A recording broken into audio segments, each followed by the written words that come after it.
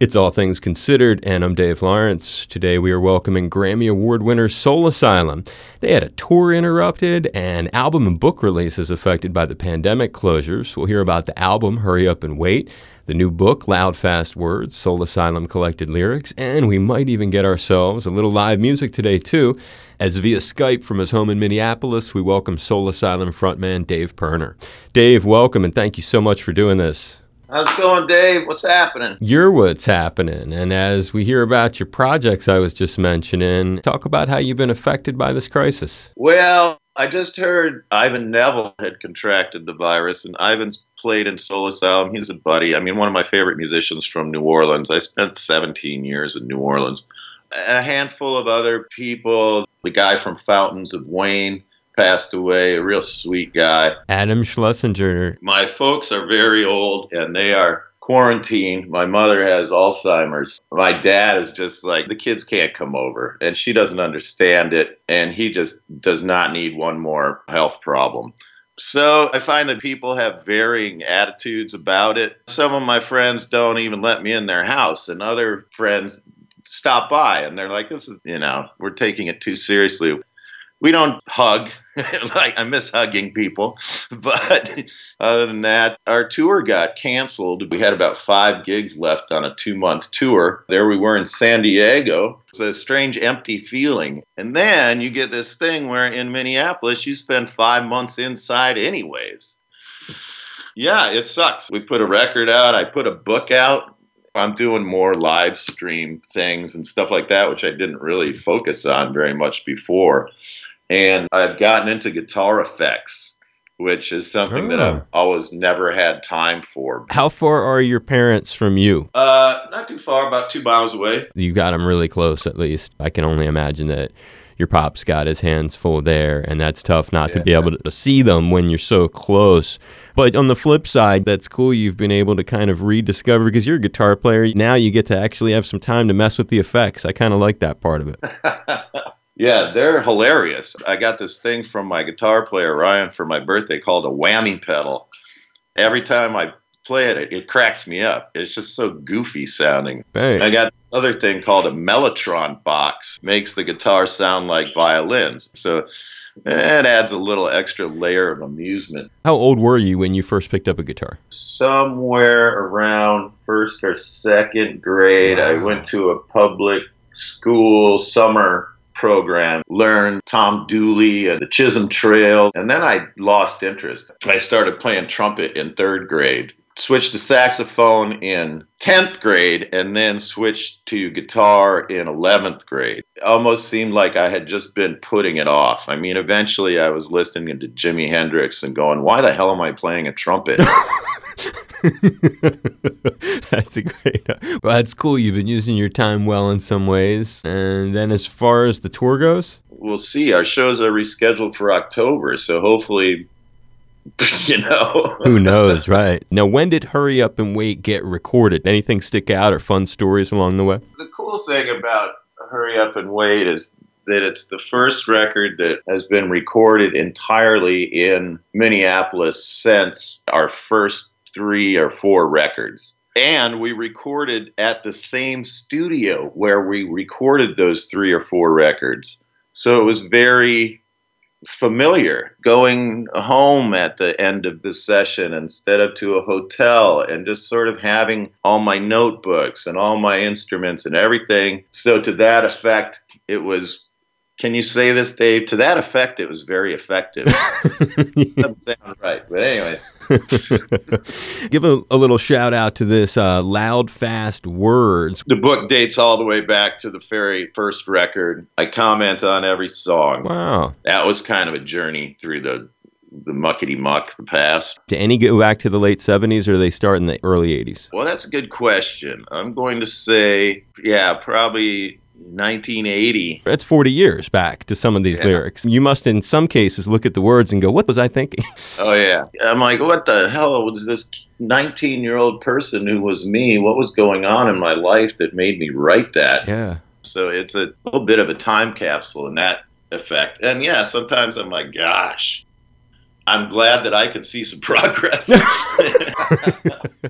Well, with that in mind, would you like to play us a tune? All right, well, I will play a song. We love that kind of talk. How does it sound?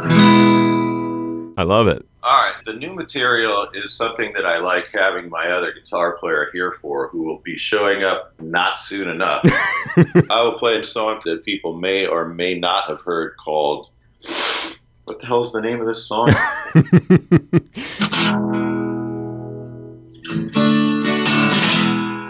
Somebody to Shove.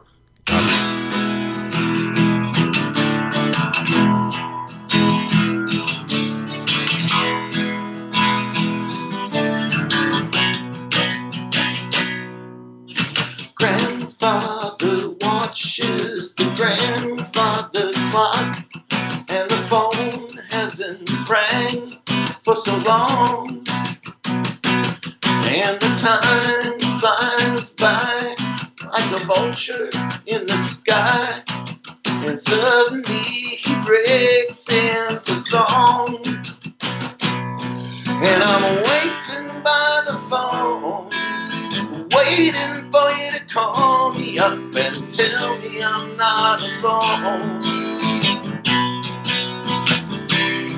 Yes, I'm waiting by the phone, waiting for you to call me up and tell me I'm not alone.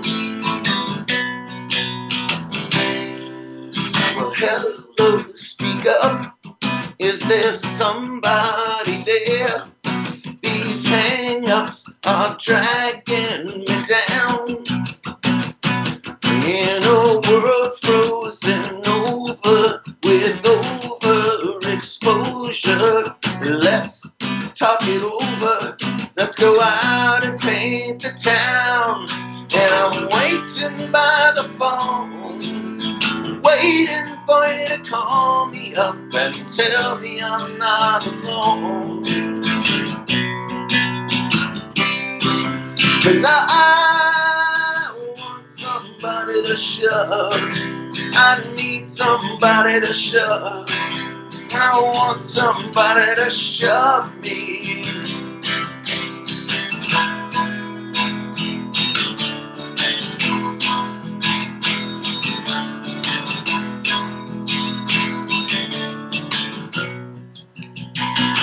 You're a dream for insomniacs, prize in the Cracker Jacks.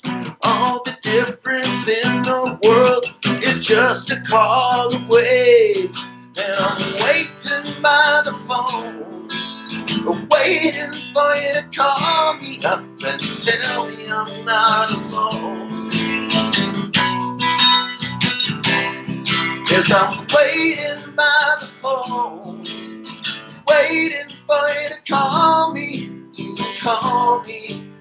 tell me I'm not alone. 'Cause I want somebody to shove. I need somebody to shove. I want somebody to shove me. Yes, I want somebody to shove. I need somebody to shove. I want somebody to shove me.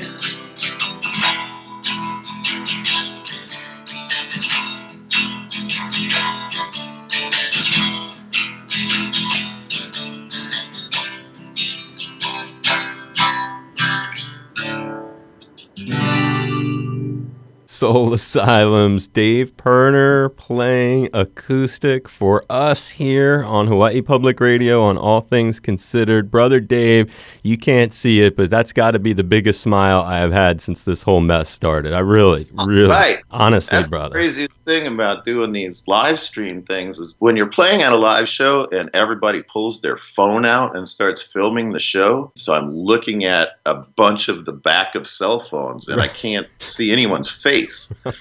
So now here I am just playing to a blank phone. So, yeah. I give you big high fives. Actually, we can't do that anymore. I'd give you a high five like 6 feet away. Elbows. Elbows, right on. Thanks, Dave. The connection is good and it feels cool to be conversing with the island. The door is open. We'd have you on anytime. Dave Pirner, guitarist, vocalist, original member of Soul Asylum, new record, Hurry Up and Wait, and taking time to be part of the show with us here on All Things Considered. Stay safe, Brother Dave. Thanks, Dave. Likewise, man. Have a good one.